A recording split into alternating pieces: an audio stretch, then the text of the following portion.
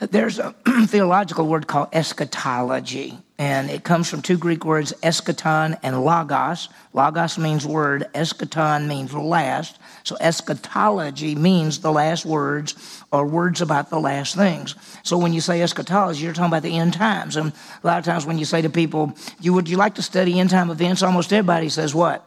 Yeah, everybody loves talking about end-time events. There's a lot of confusion. What will happen? When will Jesus come? When will there be a reign? Will there be a kingdom?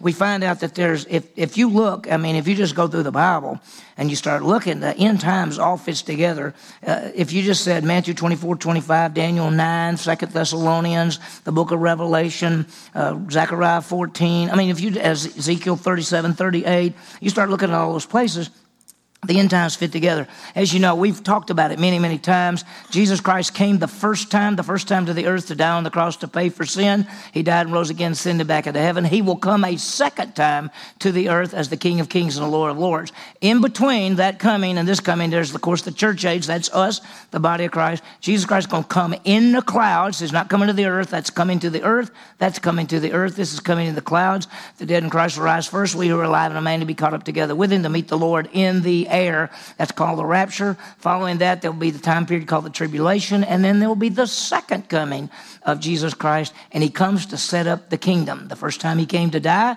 the second time he comes to reign. So that's literally our little chart and the things that we always talk about. Psalm 2, the one we're going to be looking at, if your Bible is like mine, it actually says, underneath it says, the reign of the Lord's anointed. And so we're going to talk more about that. Psalm 2 gives God's plan, what it'll be like when the king comes, what's it like even. And Psalm 2 really talks about that Jesus, the king, will come. He will come as the king to rule and to judge, okay? So we're going to see that as we look at this psalm, and then we got one more to go, and then we'll start a new study in the fall. So we got some great things to look at. So Psalm 2 is what we call an enthronement psalm. Let me just tell you, there are different types of psalms. There are wisdom psalms, lament psalms, praise psalms, thanksgiving psalms, and enthronement psalms. And so they all go together, and we've been seeing some wisdom things, some praise things, some thanksgiving ones. Lament is a sadness one. Sometimes with the lament psalms, there's psalms and imprecatory, which means you're against somebody and that. And then there's the enthronement psalm, which is showing the reign of a king. That's what the enthronement is. So when we look at Psalm chapter 2, it's called a royal psalm or an enthronement psalm, because we're going to see this. Now, some of the psalms, if you look at them, it'll say a psalm of David. This one doesn't say anything. It doesn't tell who it is. However, if you're listening or read the book of Acts, in the book of Acts, this psalm is attributed to David. So this is probably one of David's 70 to 75 psalms that he wrote. Of these 150 songs, David wrote probably at least 70 to 75 of them. Even though it's not listed here, Acts tells us that David wrote this one. Here's sort of the outline of the psalm, and I think it's pretty amazing because it begins with, why do nations rebel against God? Why do they rebel? And how does God feel about that? How does God feel when someone in our country, in our leadership, says this group is not concerned about the will of God? Because y'all know that. Y'all know what I'm talking about. How does God feel when nations say, we don't believe in you, we do our own thing, we are our own rulers? Why do the nations rebel? God has instituted his king. We're going to see that he gives dominion to the king, and he's going to give some advice to the nations. So as we study Psalm 2, we're going to see about the reign of the king. And the key word there is Messiah or anointed one. Sometimes in the Bible, it'll say something like God's anointed. The word anointed is the word Mashiach. It means the Christos in the New Testament, Mashiach in the Old Testament. It means the anointed one of God, which means God set him apart. We already saw in our study of Samuel on Sunday mornings how that Saul was set apart and the oil was poured on his head. He was anointed as king. We've seen that David has been set apart. He's anointed. Well, in the Old Testament, there is this anointed one, which is the Messiah, who is called the prophet, priest, and king. And so we'll see it. And so in Psalm 2, it mentions the anointed of God. So let's start. And you begin with the main question. And that's how he starts off in the first 3 verses. Why do nations rebel? Why are they rebellious? What are they doing? What are they thinking? So he starts off by saying in verse 1, and look what he says. Why is there nations in an uproar? He says, why are nations in an uproar and the people devising vain things? Why are nations going against God? Why are they like waves that crash against the shore? The truth is that they're fallen. The whole world is fallen. It is a fallen world. It groans and travails until the redemption of the world. Mankind has fallen. All we like sheep have gone astray, each one our own way. There's none righteous. There's none that seeks after God. And so we live in a world in which is actually in rebellion against God and is against God. And if you look at nations as a whole, they're against God. Most of them. The United States is one that started off in God we trust, and our whole system is based on Judeo-Christian values. But not all nations are that way. In fact, many are not, and many are in rebellion. Even if we started out good, a lot of things are in rebellion against the true God and are contrary. And it says, why are people's devising vain things? Man, you know what vain things are? Man can make it without God. We don't need God. There are a lot of people who say, I don't need God. There are nations that say, we don't need God. We don't believe in any God. My gracious, we just do our own thing. There are nations that suppress anything with religion. Throughout history, we've seen, especially under communism, that anything that deals with religion, they will wipe it out if they have to kill millions of people to do it. And so nations reject God. And so why are the nations in an uproar? And the people's devising vain things. Now, by the way, Diocletian, he was in the first century, he persecuted, on purpose, he was one of the rulers, and he wanted to persecute Christians. And he said this, he said, I hope the name of Christians will be extinguished. That's what he said. I hope we wipe out every Christian that's ever lived. That's what his plan was. Christians are here, he's gone, okay? So look at number 2. There's the second point, and he says, the kings of the earth take their stand, and the rulers take counsel together against the Lord and against his anointed. So we stop there because they say something, but look what it says. The kings and rulers take their stand against God. Now, I want you to notice that if you heard me talk about this a lot of times, notice he says against the Lord, and notice they're all 4 capitals. We're talking about the personal name of God there. The personal God. They say we take counsel against the personal God of the world and against his anointed. The anointed is the Messiah. The anointed is Jesus. Listen, going all the way back to Genesis 3 and Genesis 12, the anointed one is the Messiah who's going to come and pay for the sins of the world and be the Redeemer. Well, that's the anointed. And so here he says, the rulers of the world take their counsel against the Lord. They're against God and against his anointed one. That's the Messiah, the Savior, going back to Genesis 3. And so they rebel. And what do they say? Look at verse 3. Let us tear their fetters apart. Let us cast away their cords from us. They're saying, let's stop being under control by God. Let's break free from God and his authority, his control, and his dominion. A lot of people say there is no God. And the reason they say there is no God is because they don't want to be under the authority of God. If you admit there's a God, then you have to come under his authority. They say there's not a God, so I don't have to listen to anybody. I do what I want to do. Nations and rulers do the same thing. And they say, we don't have to come under God. We don't have to obey anything. We do our own things. We're our own nation. I don't know if you realize this, but I'm doing a study at SBI. It's going to be called Jesus and His World, and we're going to talk about the nations like the Assyrians and the Babylonians and the Medo-Persians, the Greco-Macedonians, the Romans, and all that. Did you know that God actually said, I will take and I will raise up the Assyrians to do something. I will take and raise up the Babylonians to do something. And most of those, when God raised them up to use them, they thought they were doing their own thing. And they would say, nobody can stop me. I can still remember in Nebuchadnezzar in the book of Daniel saying, what a great nation I have made. And right then, he got the mind of an animal for 7 years. And so the nations and the people say, we don't need God. In fact, I'd like to not have anything to do with God. And you find all over the world, there are nations that either are religious and worship false gods, or they reject God totally and try to destroy anything connected with God. Well, how does God feel about that? When mankind says, we don't like you. We don't even want to admit you exist. We are not coming under your dominion or your control. Now, let me ask you something. Who created all of the heavens and the earth? Who created every human being? God did. Every human being is created in the image of God. And so think about this. So let us tear our fetters away. Let's cast all this away. Let's get away. Well, here's the great truth. God has a king. He's already instituted the king, whether we understand it or not. Jesus isn't ruling on the earth yet, but he is the king.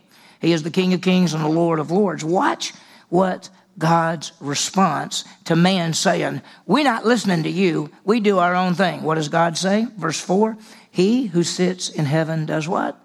He laughs. The Lord scoffs at them. God sits in heaven. The Lord scoffs. You know what God says? Are you kidding me? You think you're going to rebel against me? I created you. I created everything. I spoke it into being. You think you're going to rebel against me? Who do you think you are? I'm God, and you're not. What does he do? He laughs. He laughs at the rebellion of mankind. And you could raise it this way. How can man break away from the all-powerful creator? Now, this is Psalm 2. I didn't write this. This is God writing this through David. And he who sits in heaven laughs. God laughs at them. And then he goes on and says, then he will speak to them in his anger and terrify in his fury. Now listen, God may laugh right this second, but there's going to come a time, what? That he's going to deal with mankind. He's going to deal with mankind as a whole. Now, we don't even like to think about stuff like this, but there's a time coming when God is going to judge. And if you look at what we know that the next event, God's judging the world now. The world's being judged right now. It's just getting ready for the worst judgment to ever happen. When the church is taken out, there's going to be a judgment on the earth. It'll be the worst judgment that's ever been. And that's called the tribulation. It'll last for 7 years. And then when Jesus comes back, he will come back to rule, and he will take the nations. It's called the judgment of the sheep and the goats. He will take the nations and he will judge them. And he will take individuals, and whoever believes gets to go into the kingdom, and whoever does not believe will be separated. There's a judgment coming. Look what he says. He will speak to them in his anger and terrify them in his fury. And when you see anger and fury, don't think of like human beings' anger, like we're mad and out of control. He's not mad and out of control. There's wrath of coming. The wrath of God is judgment. That's what it is. It's judgment. And the ultimate judgment is separation. We don't like to think about that. We think of people who seem to be nice, but that they've never believed in Jesus Christ. They've never put their faith in him. They've never believed in him for eternal life. And we think, well, they're nice people, but there's going to be the wrath of God coming. There's going to be the wrath of God coming. Judgment comes on rebellion. And now he gives the key. Look what he says. But as for me, I have installed my king upon Zion, my holy mountain. He basically says, I've set up the king. Listen, it's just like David was anointed as the king when he was 15 years old. But was he the king of Israel when he was 15 years old, even though God anointed him as king? No. He's the king, but he hadn't taken his position yet. Jesus Christ is who? He's the King of Kings and the Lord of Lords. Has he taken his place yet? No. Who rules the fallen world system? Who does? Satan does. But one day the king is coming. One day the king is coming. And he says, I have already done what? I have installed my king upon Zion, my holy mountain. He's installed the king. The Lord has installed him. It's on a place that's called Mount Zion. Where is Mount Zion? Mount Zion is Israel, and it's where it's the mountain. It's called Mount Moriah, Mount Zion. It's where Jerusalem is built. That's where the king's going to rule. That's where Jesus is going to come as the King of Kings and the Lord of Lords. When Jesus comes back, where is he coming back when he comes back to this earth? Where is he coming? To the Mount of Olives. When he gets to the Mount of Olives, it's going to split. And the Mount of Olives is right outside Jerusalem. And he's going to set up the kingdom in Jerusalem, and he will rule as the King of Kings and the Lord of Lords. He'll rule there for 1,000 years. Then they'll make a new heavens and a new earth, and he'll rule from all eternity. He's the king. God says, listen, You can say all the things you want to, and you can say, we're not listening to you. He says, I'm just laughing at you because one day I'm going to judge because I already got the king, and the king is coming. You may be thinking you're a king of this earth, but there is the king of the world, the King of kings and the Lord of lords. He's the king of the unbelieving because every knee will bow. He is the king of the believing, to those who get to be with him in the kingdom and rule and reign in righteousness and justice. And notice he says, upon my mountain. There are two key mountains found in the scripture. There's Mount Sinai, which is also called Mount Horeb. That's where they got the law. That's Moses. Then there's Mount Zion, which is also called Mount Moriah. And this is where there's the grace and the mercy and Jesus. The law came through Moses. Grace and truth came through Jesus Christ. That's John chapter 1. So we're going to see that there is Jesus, and he is the king, and he is the ruler.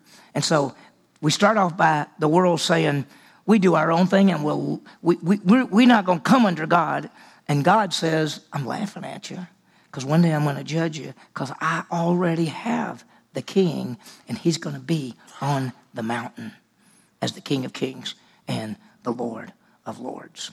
And then notice what he says. And this is beautiful because he says God gives the king dominion. See, it's one thing to be a king but not have the rulership. And see, David is the king, but he's not the ruler yet. One day Jesus is going to be the king. He's not the ruler yet, but look what he goes on to say. I will surely tell of the decree of the Lord. He will say to you, you are my son. Today I have begotten you. Now, you could stop at that verse. We could spend an hour on this verse because there is a lot in that one little verse. You look at it and go, what? He didn't just say, what did he say? There's a decree. You are my son. Today I have begotten you. You know what the decree is? The decree is that God came to David and told him that through David's descendant, 2 Samuel chapter 7, verses 12 through 17, we'll get to that on Sunday morning one of these days. Through that decree, God's covenant made with David, and that he said, the son of David, the son of God, will sit on the throne of Israel. That's what he's talking about. He said, I will surely tell the decree of the Lord. He said to me, you are my son. Today I have begotten you. Now that is a strange statement. What does he mean, begotten? Well, it could mean two things. It could mean today I've raised you from the dead, because this is the day that the Lord has made. Let's rejoice and be glad in it. In some places when it says this is the day the Lord has made, it's talking about the resurrection of Jesus Christ and resurrection. And then some other times when it says this is the day the Lord has made, it's talking about ruling and reigning, that he's going to reign. And so you could look at it both ways. When he says the decree is that the son of David will be the king, and he is my son. And by the way, Jesus is the son of God, right? So the other one must be the what? If Jesus is the son, the other one is the Father, and then there's the Holy Spirit. And they're all God, right? And was there the Father and then the Son was created? No, they've always existed, haven't they? They've always existed as the Father, Son, and Spirit. Now, our mind says, I don't grasp that. I can't comprehend that. We can't. But it's true. And so the Father says, you are my son. You think, gosh, I thought it wasn't until the New Testament where the heavens open and the Father says, this is my beloved Son in whom I'm well pleased.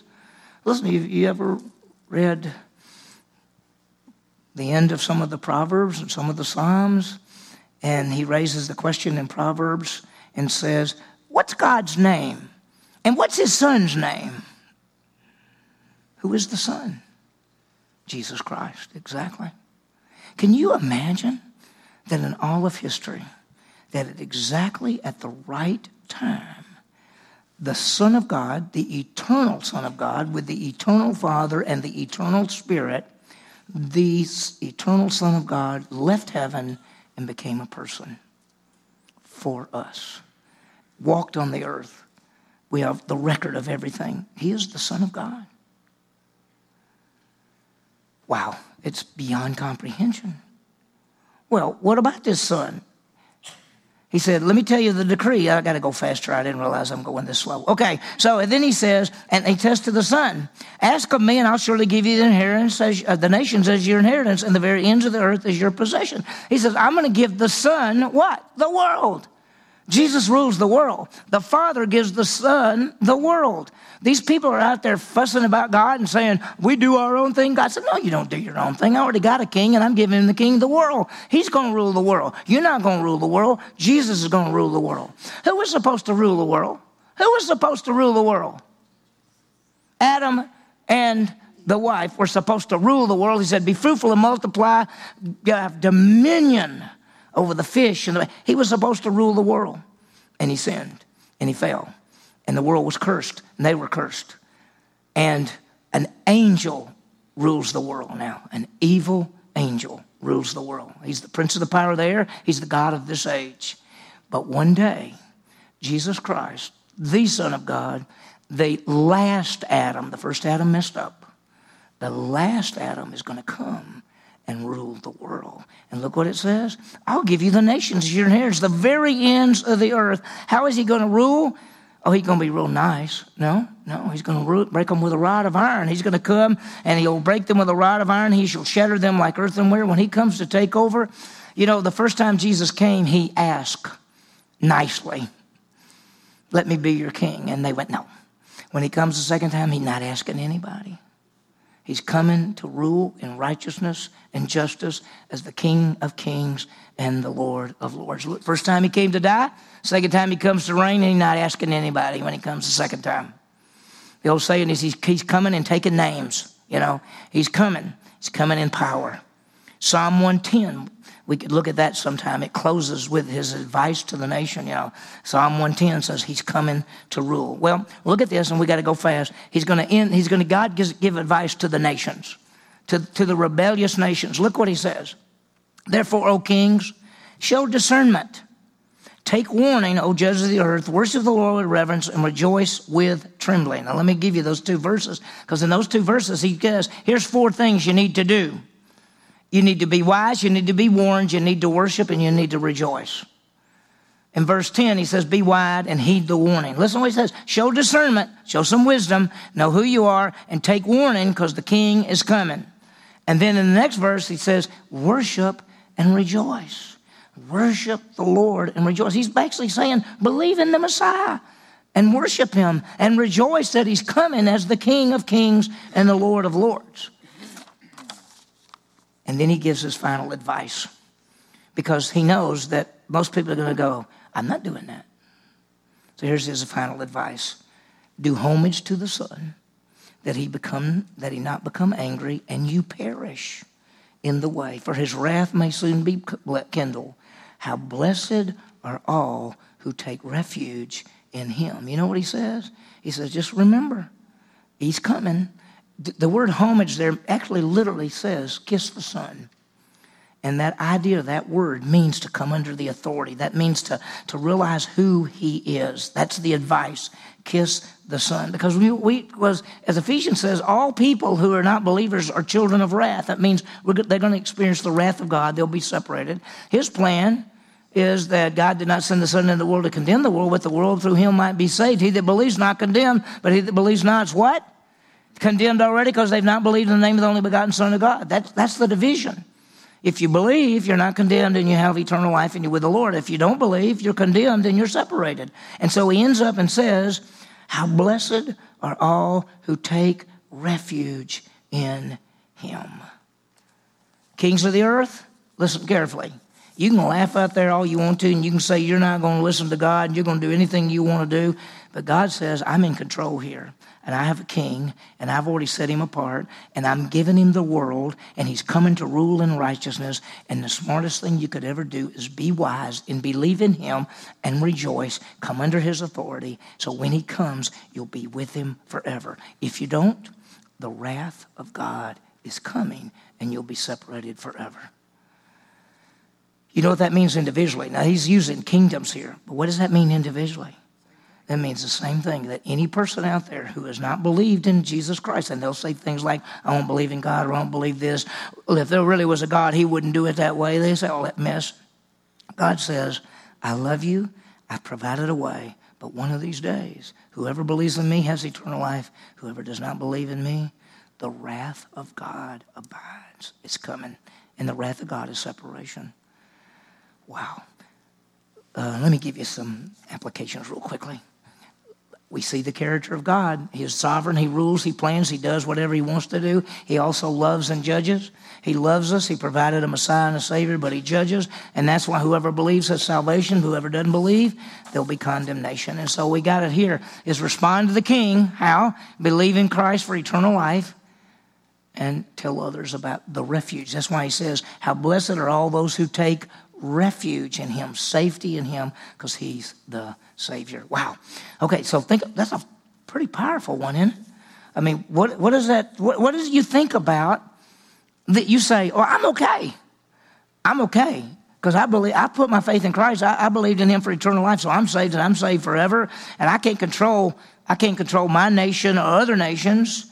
But what about all the individual people that even though he's dealing with nations, it all goes back to people? What about the people that we all know that say things like, oh, I don't believe about God. Oh, I don't care anything about God. Or they say things like, yeah, God's real nice and he would never send anybody to hell. Really? Well, because you don't have righteousness, you can't be with him. Because you don't have life, you can't be with him for eternity. See, a person doesn't realize it, but without eternal life, you can't be eternally with Jesus. You'll be separated from him. People say, I don't need God. Well, you need eternal life. Eternal life is life forever with Jesus Christ. The only way you have eternal life is by faith in Christ. So in order to have eternal life, you must believe in Jesus to give you eternal life. So as we go out these doors, what does this mean for the people we come in contact with every day? We need to tell them about the place of refuge, and that is Jesus.